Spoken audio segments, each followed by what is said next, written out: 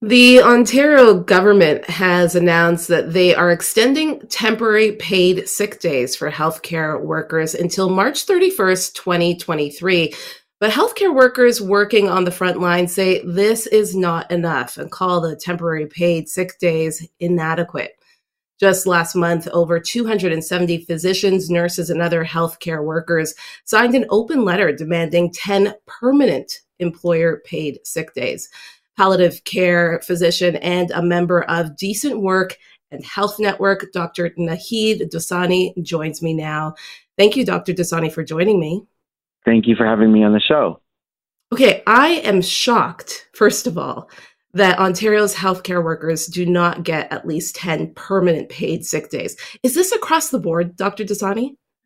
You know, I want to say that it's not just many health workers who are impacted, it's workers in general in our communities who are impacted by inadequate access to paid sick days. And the announcement that came out last week was very disappointing and super frustrating, because I think it's important for people to realize that what was announced is not new paid sick days. It's the fact that they're just renewing the same paid sick days program, which is just 3 days, no more new days. So they're forcing workers to stretch their paid sick days, 3 of them, over 700 days, which is the length of the pandemic. So there are no new additional paid sick days with this announcement. It's just the same 3 days stretched out, going on, 700 plus days of a pandemic.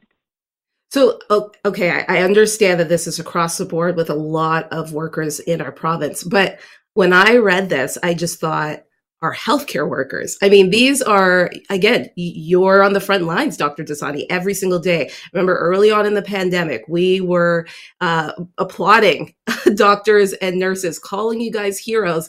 And then to hear that you're not getting enough sick days, as you said, 3 days. This sounds tone deaf. The fact that now this has been renewed, but again, 3 days sounds really, really tone deaf. Is this a cause for people and many nurses and doctors to just say, we've had enough?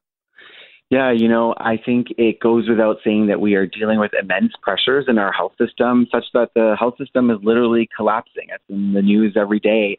And, we have to say that paid sick days are good for the economy and health. They're good for health workers. They're good for the patients we care for. There's no excuse for inaction. If we don't implement paid sick days, we are essentially, contributing to the worsening volumes and the full capacity we're seeing in our healthcare system. Paid sick days allow people to, access preventative care. They allow people to not spread illnesses while they are at work, which reduces volumes in clinics and hospitals. And so, yeah, as a health worker, it's really important for us and our health and our well-being. But when people have access to paid sick days, it means we can better provide high quality care because our systems are not strained. So it's a policy that makes a lot of sense. Yeah, absolutely. In the open letter, I alluded to off the top, it states that some members are having to choose between putting food on the table and following public health advice to stay home when sick. What are you saying? Tell us about some of those real life stories that you're also hearing of people having to choose between, do I go in and do I get paid? And that means putting people in danger if I have COVID or if I'm sick. Yeah, from the front lines, I see this all the time, and I've seen this throughout the pandemic where workers, were having mild symptoms because they didn't have adequate paid sick days and had to pay for, their bills and to ensure they had food on the table for their families, went to work, got sick, and then other people got sick as a result of that. And, our health system absorbed the sequelae of that. And us health workers will always be here to care for our patients. But our government should do everything that they can in their power to ensure that these people are not getting sick at work and are helping our health system to reduce that strain. I also want to point out that, that this is about equity and this is about human rights. It's about ensuring that the most vulnerable members of our community are protected. 58% of workers in Canada do not have paid sick days. That proportion rises to a staggering 70% for workers earning less than $25,000. We got to remember that many people who are racialized work in low-wage jobs and lack access to paid sick days. So paid sick days are a matter of racial justice, too. It's about equity and it's about doing right by those who are most vulnerable in our community. Yeah, tell me a little bit about that, how this is impacting racialized workers significantly as well. We've seen it throughout the COVID-19 pandemic that the areas that became hotspots were areas where low-wage workers who often had precarious jobs were racialized people working in long-term care homes, in farms, meat processing plants, nail salons, and grocery stores. We've seen how this pandemic disproportionately affected workers of color, racialized workers, and in many cases, racialized women. And so to say that paid sick days is not something that is important is akin to saying that we don't care about the disproportionate impact that a pandemic like this has on racialized people. And that's really what we mean when we say it's an equity-informed initiative.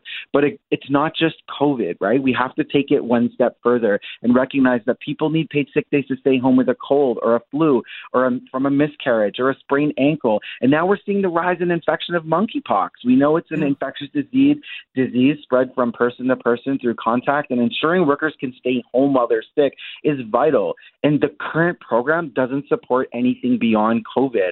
So we really need to make this a policy that goes beyond COVID. We need 10 permanent paid sick days, and we need this to be a mainstay in this province.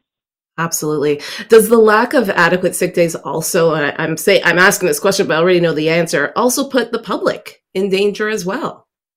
For sure. You know, when you're thinking about the ways that illnesses can spread, whether it be COVID or other illnesses, you're talking about workers who are potentially showcasing symptoms, who are going to work, getting other workers potentially sick because they have to pay their bills.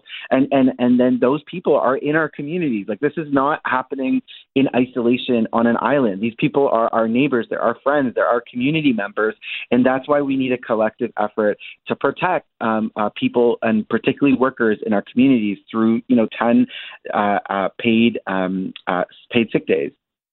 So what happens after March 31st, 2023, when, these temporary, as you said, 3 paid sick days, expires? What happens after that?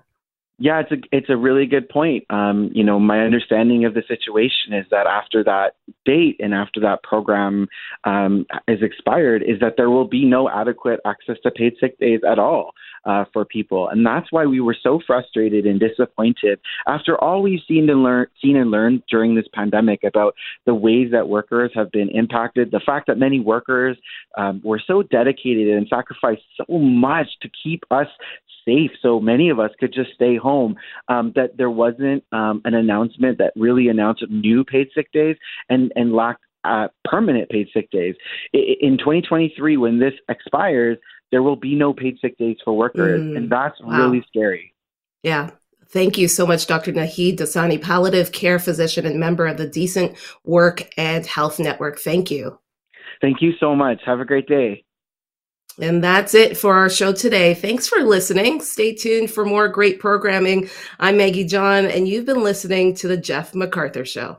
Hi, it's Shauna, and I might be a bad parent because my kids think French fries are vegetables. Hey, it's Ryan, and I might be a bad parent because I went out for wings when my wife was in the hospital after giving birth. Johnny here. I might be a bad parent because in my house, the tooth fairy gives pocket change. But we're not alone. Len emailed us and said his 6-year-old daughter's Tarzan moment going from love seat to lazy boy by curtains made him more proud than any dance recital. And Andy left his 2-year-old at the rink. All right, guys, I'm sure we're not alone. Like Andy's kid. For stories and confessions like this, make sure you check out our podcast. It's called Bad Parents, and it's available wherever you get your podcasts. I left a glove at the rink.